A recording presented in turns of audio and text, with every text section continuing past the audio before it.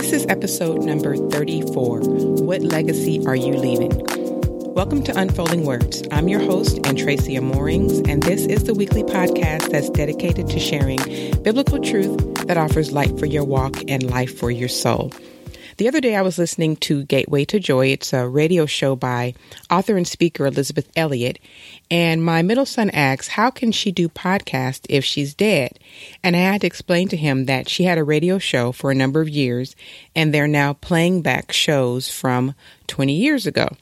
And then I thought about what a treasure her ministry has been to me. Now, she's never met me. I've never met her.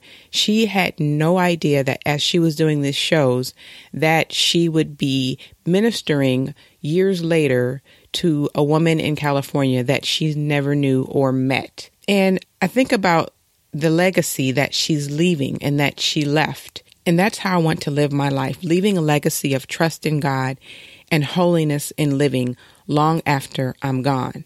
I think about the lyrics of a song by Nicole Nordeman called Legacy. It's one of my favorites of hers. And the lyrics popped up in my mind after I had this conversation with my son. And part of the song says, I want to leave a legacy. How will they remember me? Did I choose to love? Did I point to you enough to make a mark on things? I want to leave an offering, a child of mercy and grace who blessed your name unapologetically, and leave that kind of legacy. I want to read some verses from Psalm 78, verses 1 through 4 in the ESV version. It says, Give ear, O my people, to my teaching. Incline your ears to the words of my mouth. I will open my mouth in a parable. I will utter dark sayings from of old, things that we have heard and known that our fathers have told us. We will not hide them from their children, but tell to the coming generation the glorious deeds of the Lord and his might, and the wonders that he has done. As parents, our goal should not just be to raise our kids to be good citizens and have a successful job. As a Christian parent, it is our obligation to pass along the teachings and the precepts of the Lord. We should not hide them from our children or neglect to teach them. But we have to tell the coming generation of the glorious deeds of the Lord and his might and the wonders that he has done. It is our duty to acquaint our children with the works of God, to teach them his doings and his sayings as well. Deuteronomy 4:9 says, Only take care and keep your soul diligently, lest you forget the things your eyes have seen, and lest they depart from your heart all the days of your life. Make them known to your children and your children's children. Now, the patriarchs knew from Scripture that it was their responsibility to teach their children God's way.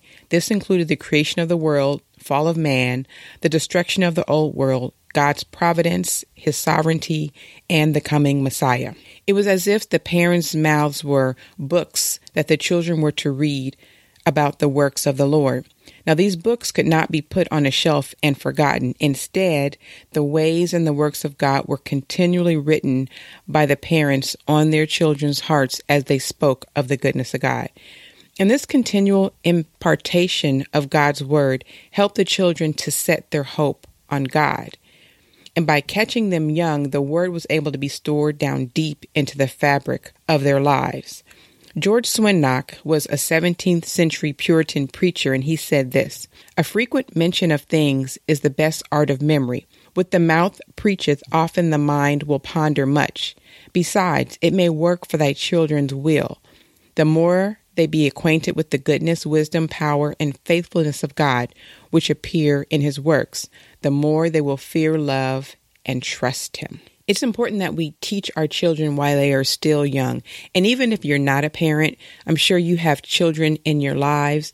It is your responsibility as well to live a life of holiness before them, to speak of God's goodness to them.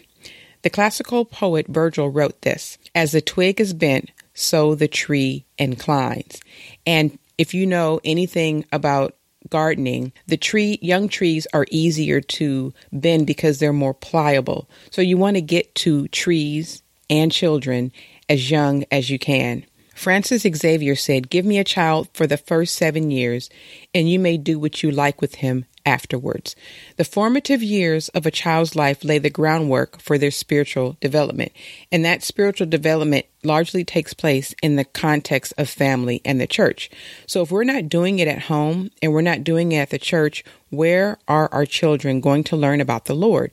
That's why it's so important to bring your children to church and to teach them at home. It is not a Christian school's responsibility to teach your children about the Lord. Now, it's good if that's a supplement, but it's not the school's sole responsibility for your child's soul.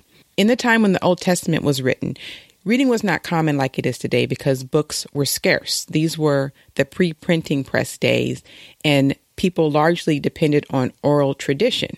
This was mainly the means of preserving the memory of past events. So they were handed down from father to son by parables or chronological poems.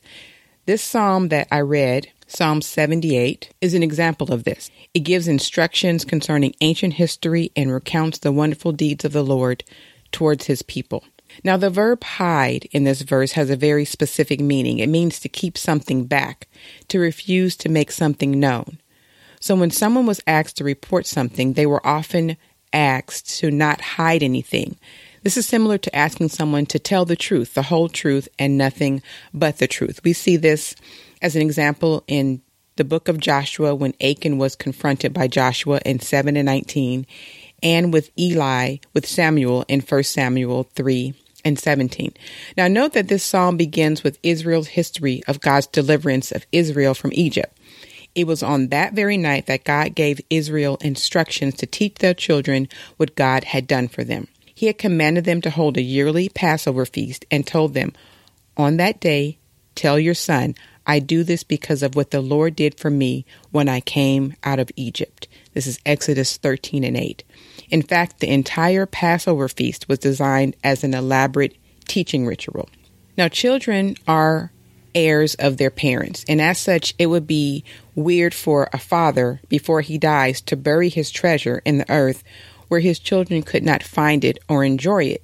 So your spiritual legacy is the same. Your testimony is a part of your inheritance. Proverbs 13:22 says, "A good man leaves an inheritance to his children's children." This verse keeps our life goals, our vision, and our legacy front and center when we're choosing how to use our money today. And when we weigh what we want now against what we really want later, we realize how temporary satisfaction pales in comparison to a legacy of purpose and generational fulfillment.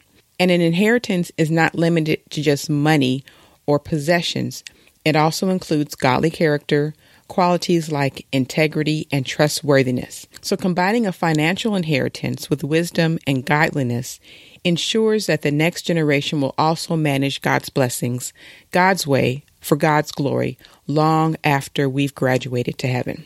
So there's a numerous amount of ways that we can leave a legacy, whether it's for your children, your nieces, or your nephews, or people that you may never, ever meet. We have to leave a legacy through the word. That's teaching it, memorizing it, helping our children and the young people in our life memorizing it, and speaking it as you go about your day.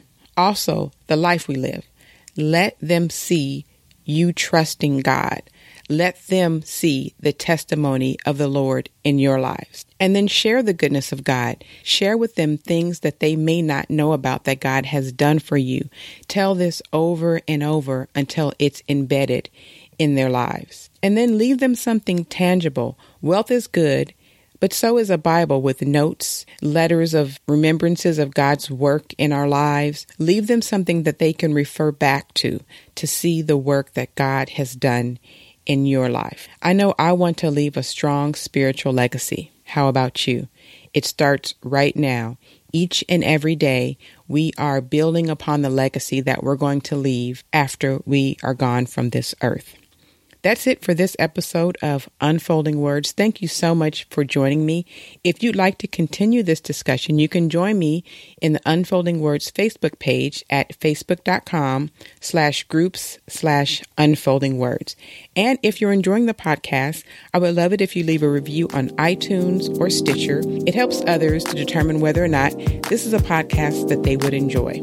Until next week, may God's word be a lamp to your feet and a light to your path. God bless you.